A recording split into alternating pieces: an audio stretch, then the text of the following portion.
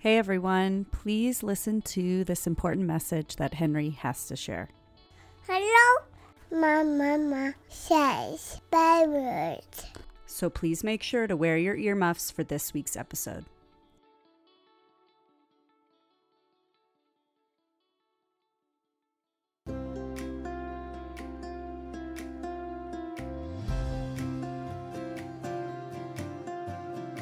Finding the right jeans is hard. Accepting your jeans is even harder. Whether you wear boyfriend or bootcut, high-rise or low-rise, this podcast will teach you to love the jeans you're in. I'm Rachel. And I'm Tina, and we're going to use modern research to bust diet myths and get real about body after baby. We're going to take you on a journey of unpacking your old beliefs about food and weight so you can learn to nourish your body and raise body-confident kids. So put your booty in a chair and let's talk mom jeans.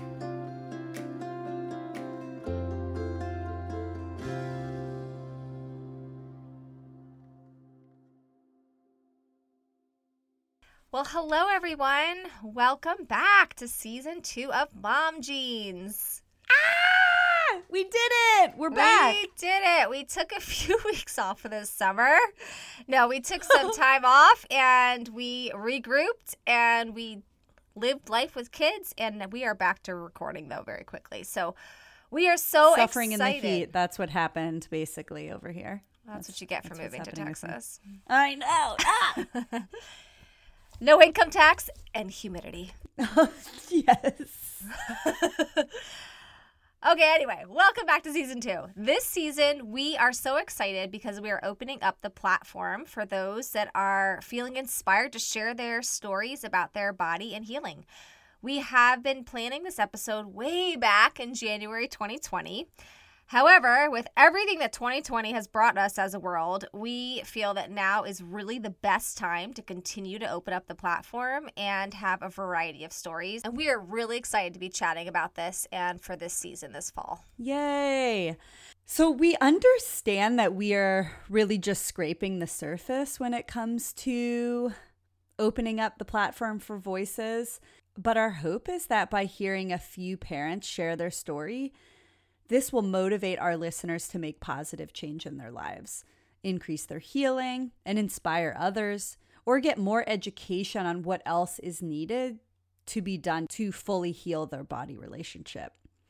This season will be from a variety of parents, not just specific to moms and not just specific to cisgendered or same-sex marriages, but we believe that lived experience is evidence. So each episode is evidence of someone's experience of navigating this world in their body that we feel is so important to share.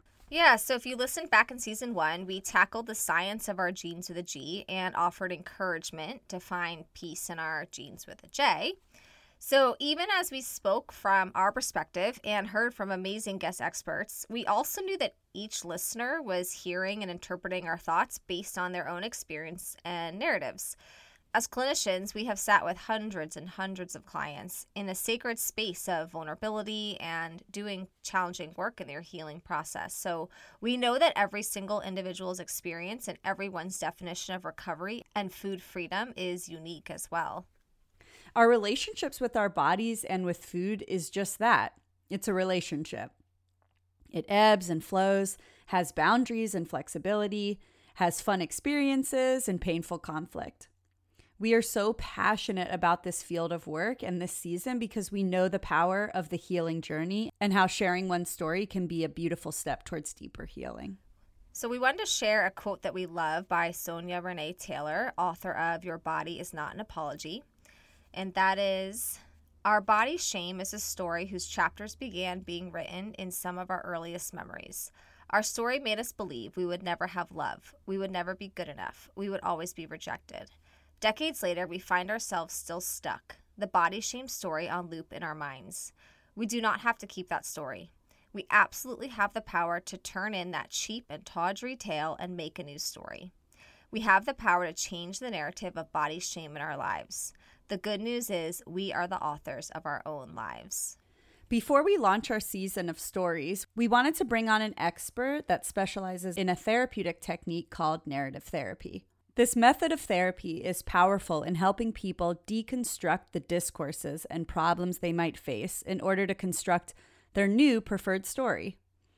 We thought our listeners may want to hear from a therapist who practices primarily from this form of psychotherapy so they can understand the power in their thoughts, narratives, and storytelling.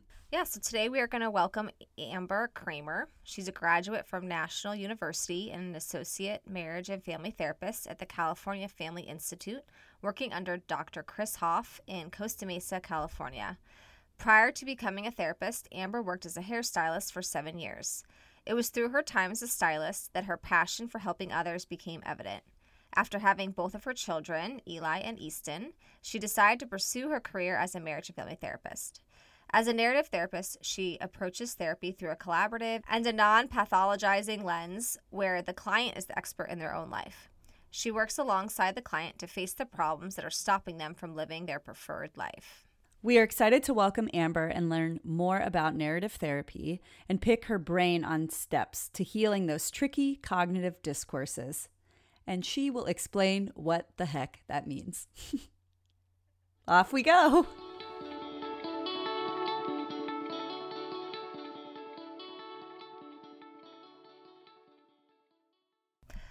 Welcome to our episode, Amber. Thank you so much for joining us.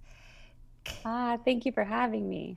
So, can you please tell our listeners about the basics of narrative therapy and why we're even doing an entire season of sharing one story? Because we believe it's impactful for healing, but we're so curious for you to put your expertise on this topic for us. Yeah, absolutely. So narrative therapy is a collaborative approach, and it's based off the principle that people organize their lives, families, their relationships, careers through story. And so if you back it up a little bit, like to first wave psychology, right, they often viewed the client or the person as problematic. So in narrative therapy, it's really, we look at it as in the problem is the problem, the person is not the problem. And that the problems that people are facing in their lives are heavily influenced by the culture that we live in and enforced by our society, our families, our clinicians, our educators, medical staff, right? And unknowingly, but that's what it's enforced by. And so sharing one story can be really impactful for healing because, well, for starters, just having someone witness your story, right, in a space, like hold space that's free of judgment and assumptions and fixing, might be something that they haven't had the chance to experience before. And so I always like to say where it's not like sitting with a friend at coffee, right? Like when you're sitting with a friend, you're kind of going back and forth, and there might be some advice giving, which is fine because you're sitting with your friend, but that's not what this therapy is about. So you won't find advice in here. So what I remember is that my therapist, the thing that stood out to me is my therapist said this 1 hour, right, is all about you. And how, to me, that's pretty amazing as a human to have that 1 hour be all about me, to share my story and have someone hold that space. And so as a therapist, so just like when people are sharing their story, as the therapist, I'm looking for times that the person or relationship stood up to or stepped away from the problem. And we get to highlight those moments. And those moments that are highlighted can be pretty empowering and encourage the folks to move forward. And so, and I think probably one of the biggest pieces of narrative is that I believe that the client is the expert in their own lives. And so it takes my expert role out, that's left out the door. And that way the client has a chance to develop, rewrite, and reauthor their own story. So as a dietitian, I'm hearing that you did a fabulous job of explaining it. But for the person that's listening that isn't in our world, that's like, in a nutshell, it's basically coming into therapy and sharing your story. Is that what you're saying? Yeah. So it's coming into therapy, sharing your story. And then I guess what I missed was the part where we use externalized language. So I guess a little example is, right, if someone comes in and says, I'm an anxious person, we would turn that into like the anxiety. So how is the anxiety showing up in your life? Because if someone is sick, if someone has an illness, whether it's cancer or anything else, they're not coming in and saying, I am cancer, Mm, right? You have cancer. And so we remove that from their identity. Does that? yeah. Well, we do that a lot with the eating disorder in that recovery process for clients. We call it the eating disorder, or some people call it ED. And so we've externalized an eating disorder in a lot of our field. But I love that you're bringing that to other things, to anxiety, to depression, and then also to potentially just more general body dysmorphia or diet culture, kind of externalizing all of that versus all the internalizing that we do that leads us to our disordered body image. Right.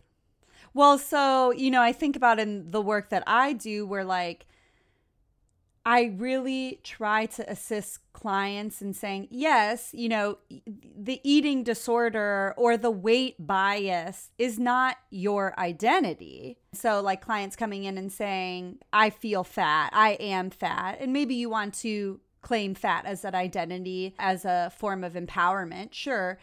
But not saying, like, well, my doctor told me I need to lose weight. So I guess that I am now that becomes my identity. So I like how it's flipping it out and going, oh, okay, like that is that weight stigma that I experience. That is the eating disorder that I struggle with. I am not an eating disorder, right? And also at the same time, specifically with eating disorders, I am constantly having clients take ownership for their behaviors, right? Like the eating disorder isn't this being that is just like happening outside of you. Like you are the one making the choices. Now, I think with what Rachel and I are trying to have at this season is that kind of family legacies and weight bias and stigmas that you've experienced in your history, how that affects you as a person today, and really trying to rewrite that story. And so I love that we're chatting about this. That was my long-winded Oh, yeah, I response. love that. And I love that. And I love that it's that you brought up the legacy, right? Because I mean, it can happen for so long without us noticing that it's there, or without us I always ask, like, how are you participating in this, right? And it's not to insert blame, but it's just, how are you colluding with the eating disorder? How are you participating with the eating disorder? Because it invites in some personal agency, which is also empowering, right? Because you get to make a decision as to what you want to do and how you want to move through this world. I think it's good to point out the fine line between choice and then why we're bringing you on to discuss narrative therapy, because so much of the family legacy becomes this subtle messaging that we don't even realize we're continuing to like act out over and over and reenact these family traumas and these belief systems. So I'm curious, what are some of the common ways like of thinking or that the narration that become obstacles to the healing process that people may not even realize as they're working through their story or living out their story? Yeah. So people are multi-storied, right? And at times, some of those stories can become problematic. And so let's say those problem stories, like the not good enough stories, right? They have a way of dominating or taking over the stories about people's capabilities, their skills, and competencies. And so those problem stories dominant stories, are socially constructed by our society, right? Which is a lot of what narrative is, right? We believe that it's a social construct. So many problems are socially constructed. And so they're constructed by our society, our culture, our family. And those stories dominate or dismiss the stories of wisdom and knowledge. So I'm going to use the example. I know we're talking about eating disorders, but I'm going to quickly use a parenting example if that's okay with you. And so, for example, the problem stories a lot of them get developed or formed around parenting, right? Like the I'm not a good enough mother. I don't have it together. I'm falling short as a parent. I'm falling short as an employee, as an individual. I've let myself go, and so on.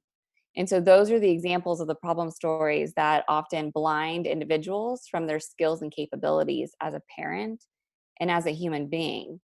So what we really need to be asking is where those dominant stories come from and by whom they're being spread and implemented by. Was it by the society we live in, by our family, our friends, our educators? So again, as a clinician and a narrative therapist, my job is to reintroduce people to the actual lived experiences of knowledge, strength, and wisdom. So recalling those experiences. But really, I mean, we're policing ourselves, right? When those messages are coming in and we're trying to live up to something, that's when we start policing ourselves and internalizing those dominant stories. I love that so much. I'm like, oh. I know, you look deep in thought. I'm like, should we move on? Or Rachel looks like her brain is spinning so much.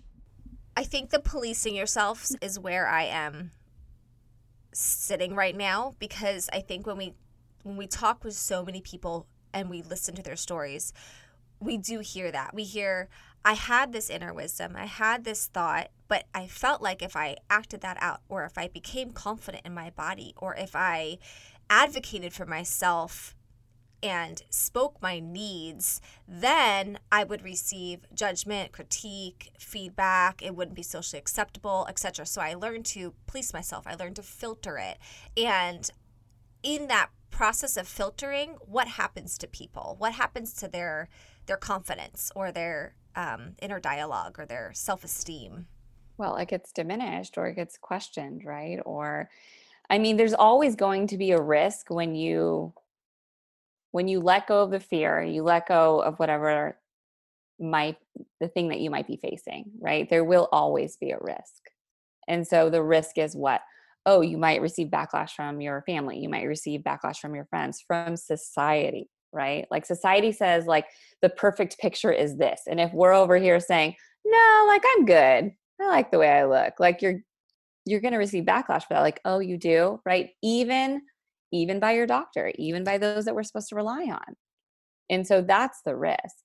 And so what happens in that is that because we're trying to live up to like what society says, in the policing, our confidence in ourselves and making our own decisions, we question it. Mm-hmm. I can't tell you how many clients I sit down with that are trying to live in a world that doesn't accept their bodies. And we're talking about it, and it's just like, how often do you go through a day, a week, a month where someone doesn't make a comment about your body, or encourage weight loss, or give you nutrition advice? And most often the answer is never.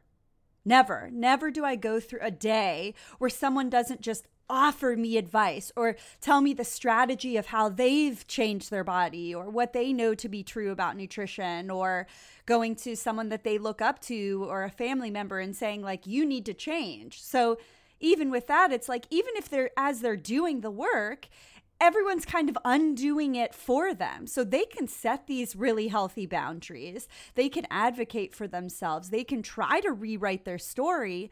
But ultimately, until our society gets on this whole body acceptance movement, these individuals are going to constantly having to be putting effort into rewriting their stories. I mean, and it pisses me the hell off. You know, I'm like, do you want me to call your friend and bitch them out for you? I'll do it. I swear, I'll do it. You know, and then I'm like, that's not my word. And what's your inner narrator saying about that? No, I'm just kidding. I know. It's not called that. I just get so protective. Yeah. No, really, it is. It's hard to not be protective over, right? It happens. I sit with clients all the time, and you know, they have important people in their lives that are supposed to support them. And this isn't me, again, not putting blame on the family or friends or anything, but and they might not know any better, right, at this point. But it is one of those things where it's like the immediate reaction is like, oh, I just want to protect you, because it is quite devastating of what our society says is like, this is it. And I mean, you see that even when you go to a doctor, and it's like, where the word health, right? There's a stigma on the word health, because we know what's healthy. And this is the perfect picture of health. And you're supposed to fit into this. And so it's hard. And it creates a lot of problems. I know. We know that discourses is a term that you use a lot in narrative therapy. So I'm curious, before we launch into our next question, could you explain what that vocabulary term means? A discourse would be, let's use like a gender discourse, but just to explain, like a gender discourse would be like how society views and values like women versus men if we only had two genders, right? Which I know we don't, but along lines of like women in particular. So the discourse would be that women are supposed to be passive, quiet, you know, not assertive. We're supposed to, you know, want kids. We're supposed to be the homemaker. So that's like what the discourse is. So what you're saying is that a discourse means kind of the traditional stereotype of that identity or situation. So with gender, if you're assigning, like I think of like kids, you know, it's like, oh, are you doing a gender reveal? And then if you are having a boy, it's like you get everything blue, and you know, it's just listeners, you know what I'm talking about. Whereas like for me, I didn't find out the gender. And so people had a hard time because they're like, I don't know what to buy your baby. And I'm like, you could do anything. So really shifting them out of the stereotype and being like, there's lots of colors. A boy can wear blue and pink and purple and yellow and green, the whole spectrum of the colors, right? Right. And I even love now, I'm going off on a tangent, but it's based off of what I'm experiencing currently. My son is obsessed with trucks and Spider-Man, neither of which we have pushed on him. But my family keeps latching on the idea of like, isn't it just amazing how boys love trucks? And I'm like, I don't think we need to stereotype this human, but is it amazing that he is really obsessed with trucks? Sure. I mean, I think it's cool because his little brain is obsessed with something at almost 2 years old, but I don't think it has to do anything with him having a penis. You know what I mean? Like, that's just the reality of this situation. Anyways, I digress, and now we can move into the next topic. No, but yeah. And also to kind of add to that, right? Like certain discourses are named, right? So like patriarchy is a discourse, right? The gender bias discourse, anything else, racism, toxic masculinity, all of those things, right? Those are all the major discourses Yes, that we face. That makes sense. Okay. Life. So then how do we internalize our outer discourses or stereotypes that are spread and or promoted by our families, cultures, and society, in which we use to police ourselves in many ways? How is that problematic? The way we would internalize an outer discourse that is spread through our culture, society, and families would be the ways that we internalize our bodies, right? So I was actually recently listening to the Radical Therapist podcast, which is by Dr. Chris Hoff. It's my supervisor at the California Family Institute. And he was interviewing Hillary Canaby and Carmen Cool, where both Hillary and Carmen discussed how in this culture or society, our bodies are looked at as a problem to be solved, which I found really interesting. Because one of the principles of narrative therapy is that the person is not the problem. And furthermore, our bodies are not the problem either. And so, as you know, bodies come in all shapes and sizes. And whatever the problem is, we live in a culture that privileges a certain particular body type and shape.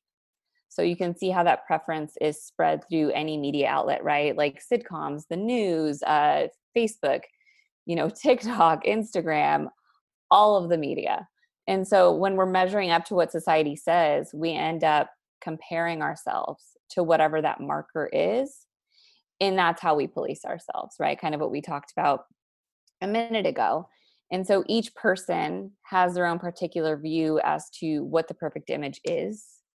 And so as the therapist, it's my job to make visible that often invisible picture of perfection that people are comparing their own bodies to, which can be damaging. And if I can share a little story about myself, right? So in my first pregnancy, I remember at like the end of third trimester going to the doctors, and the doctor was, you know, passively expressing concern over, you know, overweight, right? The baby's only going to be 7 pounds. And, you know, it's those like little microaggressions that we're up against. And so even before birthing my child, I remember thinking like, I haven't even held him in my arms yet. And I already feel like a failure as a mom, right? Like I already feel like I'm failing at this pregnancy thing. And so that adds to the anxiety, and that adds to the fear, and that adds to everything. Like even it takes away from even having like a memorable birthing experience. And so it's it just like, it blows my mind that that is happening. And it's those messages are being spread by those that are supposed to be caring for us and those that we're supposed to really fully rely on, right? Like we're told, rely on the doctor, rely on this person. And it's just interesting how they are the ones spreading that message, whether they mean to hurt or not. Let's Right. not, right? But it's happening. It is happening everywhere a lot. Yeah. Yes. Yeah. And so it's those experiences. I think it breeds fear, like fear of not being good enough, fear of rejection, fear of not being accepted. But I'm also curious, this could be off topic, but I'm curious if you find that those who spread the discourses are also operating out of fear. Sure. I imagine that so many of us are, right? I imagine, and not to get into gender, but I mean, again, it's how society, like what they value in women, right? And their bodies. Like society says, like, oh, you have a baby, you're supposed to bounce back. Like, look over here, this celebrity did it. I'm sorry, I don't have a night nurse, I don't have a private chef, I don't have like a personal trainer, I don't have all of those things. And so it's just right. Or the genetic 1% that you happen to be born into. Right, where you're just like, I walked out in the same jeans, like, no, I'm sorry, that didn't happen for me. And it's interesting how, especially women, we're, what we're told what we're supposed to look like. And that's like, and I love Instagram for many things, but I also don't. It also brings in fear, and it also brings in, it invites in like those stories of like, I'm not good enough, because we're following, influencers, and we're following all these people that are like, oh, and I ate this for today. This was my menu, and it's like, it can be like damaging. It can be very damaging because it doesn't, what is it called? It doesn't fit into what everybody, it doesn't fit to everybody, right?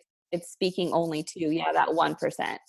Yeah, I think, you're speaking to the fact that like the 1%, okay, great. And even these celebrities aren't even that 1%, or people with privilege. Let's not even, I don't want to demonize celebrities. No. Hey, celebrities, we hear you. But privilege, where it's saying like, yeah, maybe you don't have the privilege to be able to hire a night nurse or have access to a gym or have therapy support to combat any sort of postpartum depression, or are a single parent, or, I mean, shall I go on? And so it's like what we are receiving, the messages that we are receiving are that our story needs to be perfect, and that we need to behave perfectly, and that if we are struggling, like, you better fix that shit because there's no toleration for it, right? Like, and that expectation is actually the 1%, and everyone else is the 99, and that is the true normal. We just need to rewrite that story, shift our eyeballs to what actual reality is. Actual reality is the real struggle. Actual reality is sitting down and having roles and being softer because of a post-baby body, and living in a body that society shows us is wrong. Like that is the normal. Right. Like the truth is, like, our bodies are wonderful. And not only are they wonderful, but they can do really wonderful and spectacular things. Right? Doesn't matter what it looks like. It can do all of these things. And that's pretty amazing to me. Well, I think that kind of brings us into the next question, because you identified the discourses and the stereotypes, and then you started talking about how we can start changing that narrative by talking about body function and etc. So how can our listeners do more work to deconstruct the discourses or problems that they're facing so that they can begin to construct their new preferred story? Yeah. So listeners can start by asking themselves. So these are kind of going to go into questions of what they can ask themselves, right, as they're facing these things. And so listeners can start by asking themselves the ways in which our society and culture views and values bodies. And again, in particular, right, female bodies. And I know that it sounds gender specific, but really we're up against a lot. And we have to acknowledge that. And so why does our society value a particular body type? Why do we value a particular body type? Who are we following on social media? Do the people that we follow or surround ourselves with align with our values? Or do they align with societal values? And I guess the better question to ask is, do I align with societal values? Right? So my favorite question actually comes from one of Wayne Dyer. And I think it can be used also as a journal prompt and also just in life, even on a daily basis. And it's, who would you be if no one told you who you are? Right. And that really sticks out to me. So after deconstructing that discourse or that stereotype, and identifying why and what it influences in their life and what areas it influences, which is a constant practice, right? It's not something that it's like overnight. This is something that I even constantly practice. We can construct what we prefer, what we feel okay with. Imagining a life that would be what it would be like if culture had less of an influence in our life over who we are and what we looked like. So I would encourage listeners and all of us to find a time or a moment in our lives where we resisted that cultural influence. What was that time like? Was that okay? How were you able to do that? What skills did you call upon that encouraged you to move forward? So recalling those times can help us deconstruct the dominant stories, right? Those problem stories. And then we can start to construct a new, or what we call alternative story. Yeah, what would our body image be like if society didn't tell us how to feel about it, right? And we weren't constantly bombarded with these fake images, because that's what they are. They're not real people, right? They're actual humans, but their bodies aren't their real bodies. So like, what would that be like? I feel like people's brains would literally open up and be able to contain so much more of other stuff. It would be beautiful. I think this is where I see food freedom come in. I think so many people find this food freedom when they're able to let go of the dominant cultural narrative about good and bad foods or healthy and unhealthy foods and all that. Also, people are really able to listen to their body and recognize their cravings, their desires, if they want something sweet or something salty, and how much and how little. And like, this is where I find people go, oh my goodness, suddenly I'm eating, I enjoy it, and then I'm not thinking about it. And that's where people are finding the food freedom, because they're letting go of that dominant culture narrative. I know, but then I have to come back and go, but when you live in a body that society and or people and or family or whoever else feel like it gives them permission that they can comment on that body, and everyone's telling you that body's wrong, it interrupts that. And the true freedom can't be experienced because people are constantly telling them that they're wrong, even if they're trying to rewrite it. It's like, people can't see what you eat if you don't let them see it, right? So it can be kept a secret of like, I don't know why you would want to, but like, oh, I'm intuitive. I listen to my body, eat whatever I want, whatever. But people aren't always going to be commenting on it. Whereas bodies, for some reason, people think that they can just offer advice. Even as a pregnant person, like people constantly were just like, I bet that that's a girl in you right now, right? And I'm like, what? Get away from me. But that's a good question for you, Amber. Like, people are doing the hard work in your sessions and they're rewriting their story, and then they leave session and they go home and mom makes a comment about the plate that they plate. So how do you help clients through the obstacles of other people not doing their work, even though they're doing their own individual work? Yeah, that's a great question. So at times, so say if someone comes in and they're a minor, right? I often would maybe invite the family in, because again, I think we're all relational beings, and this therapy really would be beneficial if we had the entire family or the unit. I say family, I don't mean blood. It doesn't have to be blood, right? It means like the important people in your life or the people that you might live with. And so And then, if they're not a minor and they don't want to invite those, right? They don't want to invite a partner or a mom or whoever in, then I would maybe start asking, what would you call that thing that that's happening for, let's use the example, mom, right? What would you call that thing that's happening for mom that's maybe encouraging her to advise you in this way? And I don't know mom, I don't know partner, but I'm giving the client the opportunity to kind of name that. So it's almost like, okay, so that's happening for her. And that's encouraging her to say, like, to give advice as to what you should look like or what you should be eating. Because those things are never going to stop, right? Even if it does stop within your family or the people that are important to you, society's not going to stop doing it. So it's kind of up to us what we can handle and how we want to take a stance against that. And again, it's a constant practice. I was just doing this last night with a client. Like, what do you think mom's scared of? What is her fear right now? And once they're able to kind of put the problem back on to mom, and then also separate mom from the problem and that identity, they're kind of able to have like this calming in their body that it helps them sort through it a little bit differently. So all of a sudden, they're no longer the eating disorder client, and mom doesn't see them as the eating disorder. Mom's actually just scared of her child not growing up and not thriving in life, and et cetera, et cetera. We kind of help put the finger on that and separate it out. It's almost like 3 degrees of separation or whatever. Yeah, it's constantly separating. Right.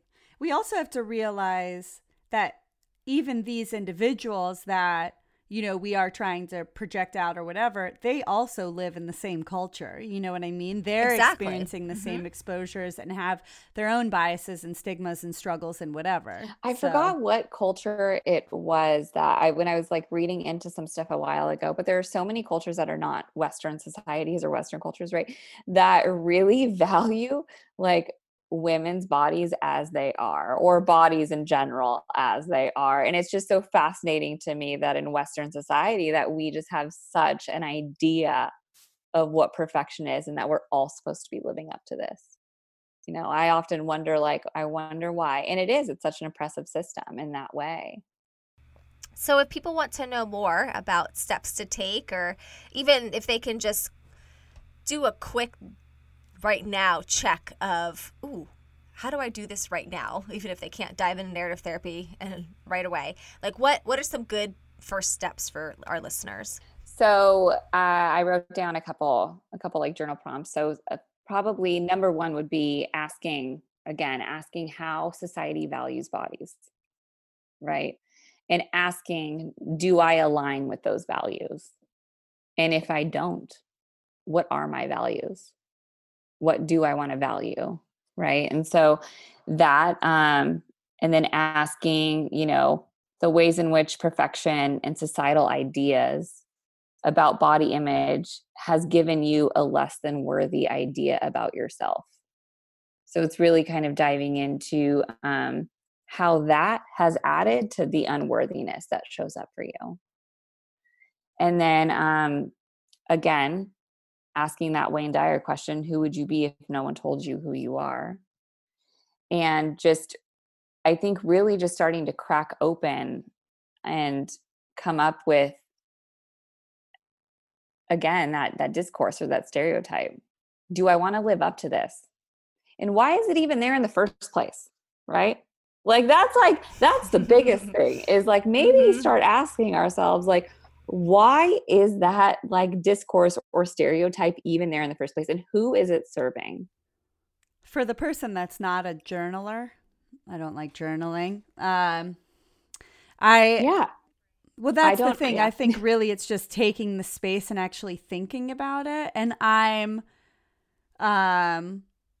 one of those individuals that, like, as I speak, it helps me. Like, if I were to just like sit and quietly think, I'm like, I've thought about 400 different things, but to keep myself on track, I'll maybe record myself and like just talk it out and whatever. And then you could listen back and be like, oh yeah. So like, that's my form of journaling. If someone were to actually tell me like, you have to sit and write this down, I'm like, shut up. I won't. I will never, I won't do it. So just find, for the listeners, it's like find your own way that actually can do that work. Maybe it's through art or I don't know. I'm not a therapist, but you get what I'm saying. Well, I think that we all learn, take from, do different things that would elicit these thoughts, right? And so some people really love homework. I don't. Homework brings me back to being a kid, and I'm like, absolutely not. And so, but some people do, and it works. And so journaling works for them. I'm someone that I like to sit with somebody and run through all of my thoughts, like all of the deep societal thoughts, and for that in quarantine is my husband. And he's looking at me like, okay, are we, but it's like, that's how I get the information in. Right. So it just depends. It depends on you and how you want to learn and how you want to take in that information. So, listeners, we're going to include all of these journal prompts that Amber shared, as well as some of the questions we'll be asking our interviews and our guests this season on our show notes. If you want to do some of this work, head to our website.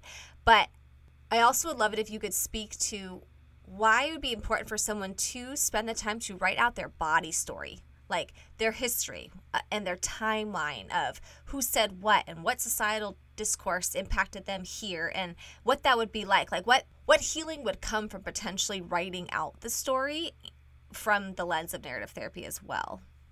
Yeah, so that's a good question. So I'm going to back up a little bit about writing the story. And I am going to come back and say, absolutely write your story, because it's just like telling your story. It's impactful in the way that you get to look for the moments that are not okay with you, right? Like even writing it and going back and saying, do I still feel this way about this story? Right? Like are my preferences included in this story that I'm writing out? And so I always like to say it's okay to rewrite over and over. There's never an arrival point, right? And so it's okay to go back and do that. But also a huge part of narrative therapy, which I could have mentioned earlier, is letter writing. And so let's say shame or anything else that comes up for you, right? So writing a letter to shame can be super impactful for healing. And just the way it's impacted your life, the way it's infiltrated your life. And so that can come as well with writing your story, writing a letter to the problem that's showing up for you, perfection, shame, whatever it might be. I have clients write a letter to their body and then have their body write a letter back to them. Yes, exactly. Look at that dichotomy there often. And personally, I wrote out my birth story. I had a very traumatic birth with my first child, and I wrote out my entire birth story. I mean, it was like 9 pages single space. It was the most healing thing I've done, because as I'm looking at it, you're right, I looked back and said, was I okay with that? Or, wow, when this person said this, I fell under this discourse that I even realized I was falling under, and that impacted me, or what it was like to be this. And just writing that all out and then and highlighting it and pulling stuff out, that was the most healing thing. I literally spent a couple days doing it, processed it with a therapist, and I moved on just from that single story writing element. Now I know it's more complicated for lots of other things, but I just want to say that spending the time to write it out, looking for those discourses, looking for the external constructs that have impacted your belief system or the core beliefs that developed as a result is really helpful. Well, and how beautiful is it that you can write it out and it doesn't have to be refined, right? Because again, when we're speaking to a friend or whoever it might be, your birth story might come out filtered. It may or may not, or you might leave some things out. So the fact that you can put it on paper and not have to leave anything out, not have to police yourself, not have to filter anything, that it's all there, that can be very healing. Cool. Well, this has been great. To kind of wrap it up, can you tell our listeners where they can find you or? Yeah. Thank you. So I am working at the California Family Institute in Costa Mesa, California. And so I have a website, which is amberkramertherapy.com. And so you can reach me on there, and it has my phone number and everything. So I myself work along with a team of really great narrative therapists. So if you ever need anything, and we do offer sliding scale, we do, it's a clinic that we want to share therapy with everybody. We believe everyone deserves therapy if they want it. And so, reach out. I'd love to hear from you. Well, thank you. Thanks for coming on and chatting with us. Thank you. Oh my gosh, thank you. Thank you so much for the opportunity. It was fun. I appreciate it.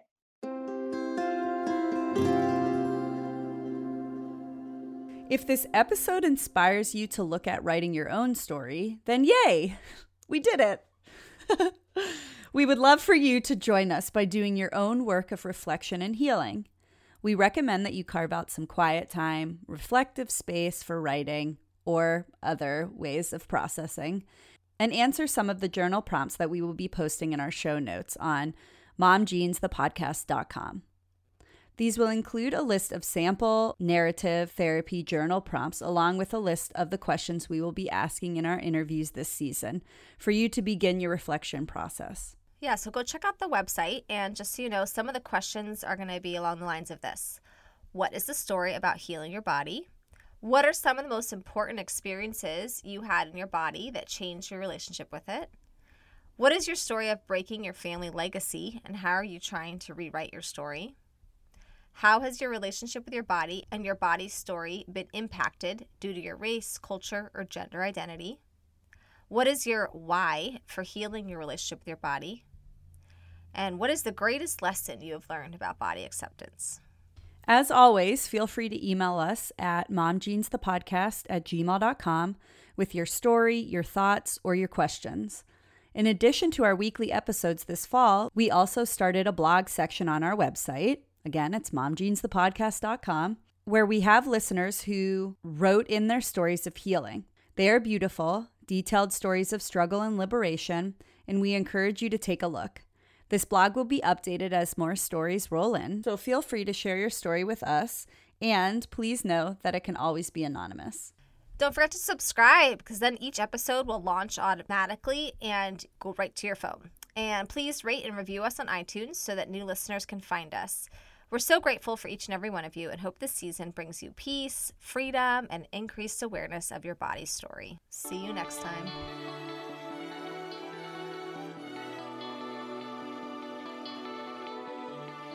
This episode of Mom Jeans was produced and edited by Rachel Coleman and Tina LeBoy. Just a reminder, this episode is not a substitute for therapeutic counsel or nutrition advice. Thank you to Jerry DePizzo for the music production. You can find episode information and show notes at www.momjeansthepodcast.com. Follow us on Instagram at momjeansthepodcast and join the Mom Jeans the Podcast Facebook group to find a community of mamas learning to love their bodies and discussing the episodes. Thank you. Thanks for listening to Mom Jeans. See you next time.